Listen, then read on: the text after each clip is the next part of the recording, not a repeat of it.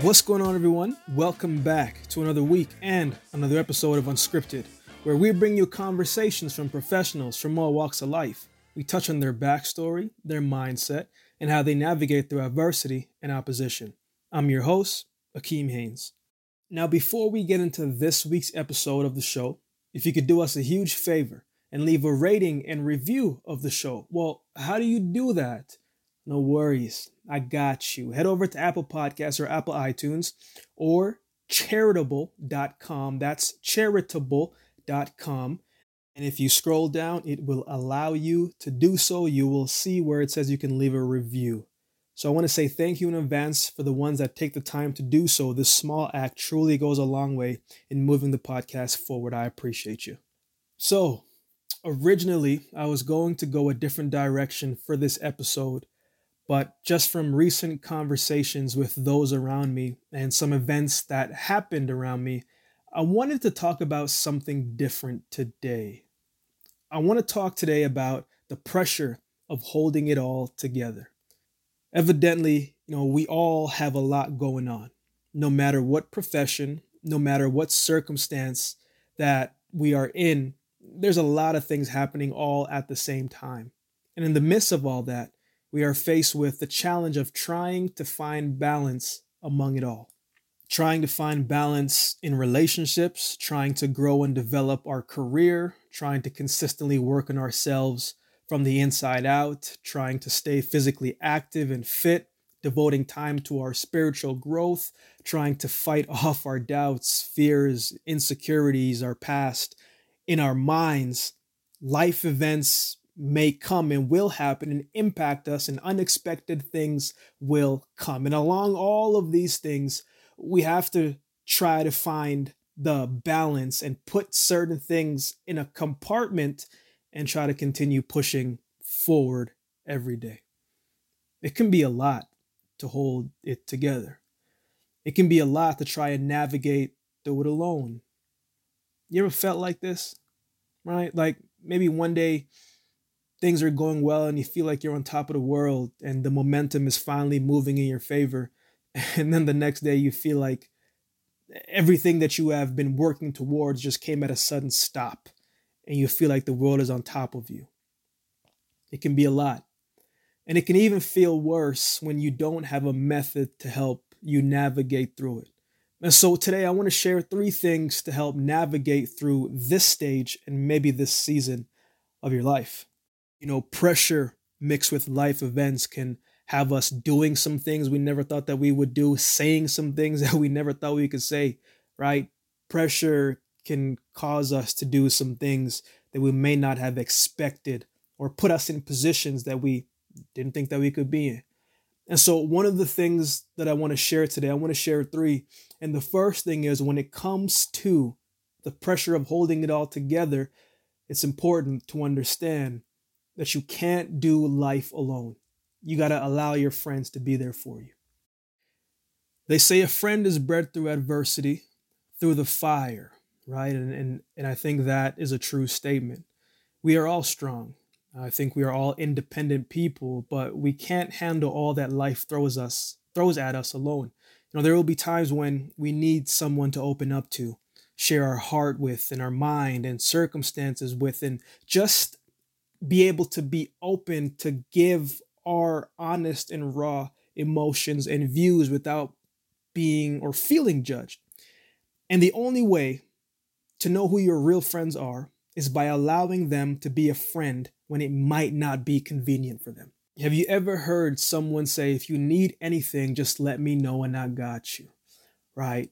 But in our low moments, when the pressure is immense and it seems like it's weighing us down, we have to allow the people who say those things the opportunity to double down on those words. This is how we weed out who is going to be there for us and who's just saying things because it sounds good.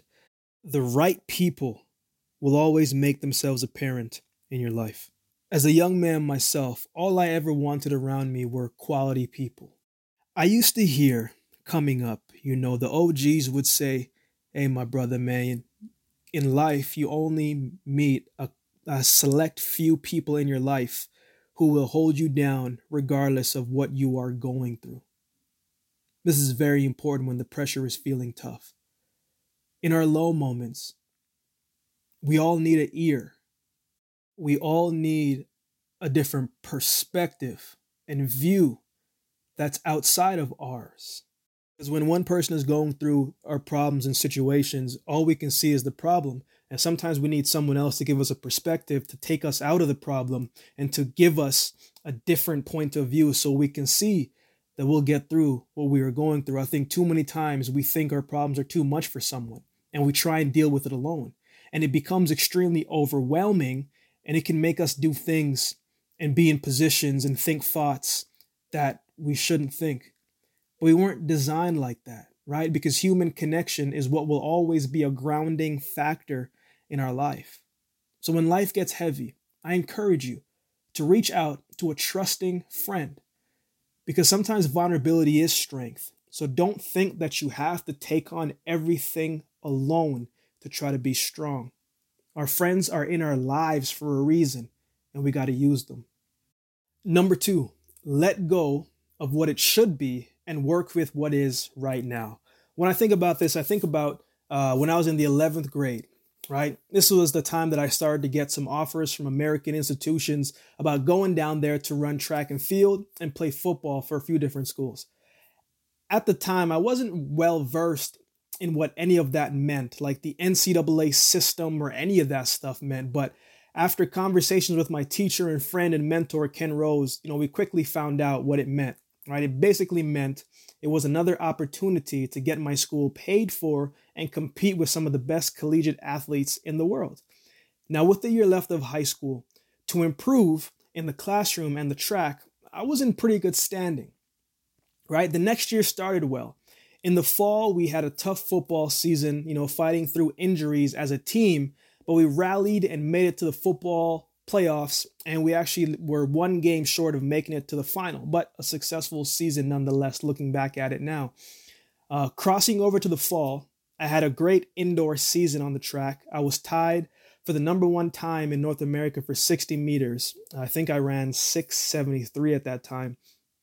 But in that same race that I ran that time, I felt my hamstring grab a little, but never really thought too much of it. I just threw some ice on that bad boy and kept it pushing, right? So about 2 months later, I had my first outdoor season, my first race of the outdoor season. And it was at this meet called Acadia Invitational in California. Now, this was a big high school meet. It seemed to only be invite only because me and another one of my teammates, Louis Alarmin, we were the only 2 international athletes invited to this meet, right? So it was a big deal, right? As the race started, I remember I got to 50 meters and I was thinking to myself, I'm like, man, I got this race in the bag. Like, I didn't see anybody. I was only about to pick up the speed here, or so I thought. About 10 more meters, I felt my hamstring jump, right? And I was so close to the line, I just kept going. But the more that I ran, the worse the pain got. The more that I ran, the worse the pain got. And I actually ended up limping across the line and I got 5th. I found out that I had just pulled my hamstring. As quickly as everything was going right, it would go downhill from there. When I got back to school in Canada, I learned that I had to take this test called the SAT, which is short for Standard Aptitude Test, which is a test that you have to take if you want to go to the NCAA collegiate route out of high school. Now, my phys ed teacher at the time was my coach, friend, mentor, a guy who has been monumental in my story to this day, Ken Rose. He actually stopped me from doing phys ed for months. Like, everybody would be playing dodgeball, playing basketball, playing soccer, playing floor hockey, and he put me in this room to go over this massive booklet. And I was like, man, this sucks. You know what I'm saying? Like, everybody having fun, and I'm doing test prep while I'm in school. You know what I'm saying? I didn't even get to enjoy phys ed for the majority of my senior and grade 12 year. But I really couldn't do much anyway at that time because I had hurt my hamstring. So I was trying to recover from it. But in that room, to this day, Every single day, whether I liked it or not, I pushed myself to work through that booklet. And to be completely honest, there were some days I felt so stupid and I was so frustrated by the material, but I kept pushing through it. I worked hard, right? Like I worked hard to make myself knowing of what to do and how to go about this test.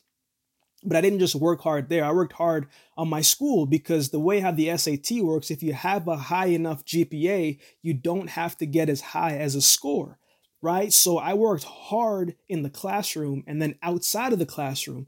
And to this day, like I had a whole bunch of teachers who helped me outside of school, right? Like helped me outside of the classes that I was in with them. And I'll never forget the faces that helped me get there, right? Okay, let me tie this and bring it all together in this close to make my point. Now, I know this sounds like a build up to a fairy tale ending story, right? But the reality is it was far, it was far from that. I ended up pulling my hamstring a few months later, which made me miss the World Junior Championships that were in Canada. That year, I took the SAT 3 times and didn't get the score that I needed. And here's the final blow. I got the word that one of the maths that I took in the 9th grade, the NCAA didn't accept anymore. So that automatically ruled me ineligible to go to those schools that were recruiting me to begin with. And oh yeah, like those schools that were heavily recruiting me, they all stopped except for maybe 3. This was a low time in my life because I felt like I couldn't catch a break. And I was working so dang hard and I fell short. But after I felt what I felt, after searching for a whole other bunch of alternatives, we found another path to take. I ended up going to a junior college called Barton Community College and got myself right back to being one of the best sprinters in the nation and earned a scholarship to go to the University of Alabama. If you've heard me speak before, then you know a little bit about this story. So I actually reached my goal. But here's the thing. I had to accept what was and worked with what is right now in order to get there. So it's important to do your best to not get so locked in one way of thinking or doing something that you forget to leave some room for an alternative path. You see, sometimes you feel like something is falling apart. That's when God is using the pieces to create the best path for you. We just have to trust Him and know that there is more than one way how to get to a specific destination. But a lot of times in life, we have to let go of what we think life should be at this very moment and work with what it is looking like right now. The last and final point that I want to share is this. Hold on, it's temporary. This is something that has always helped me. Can you think of a moment where you said to yourself, man, I don't know how I'm going to get through this?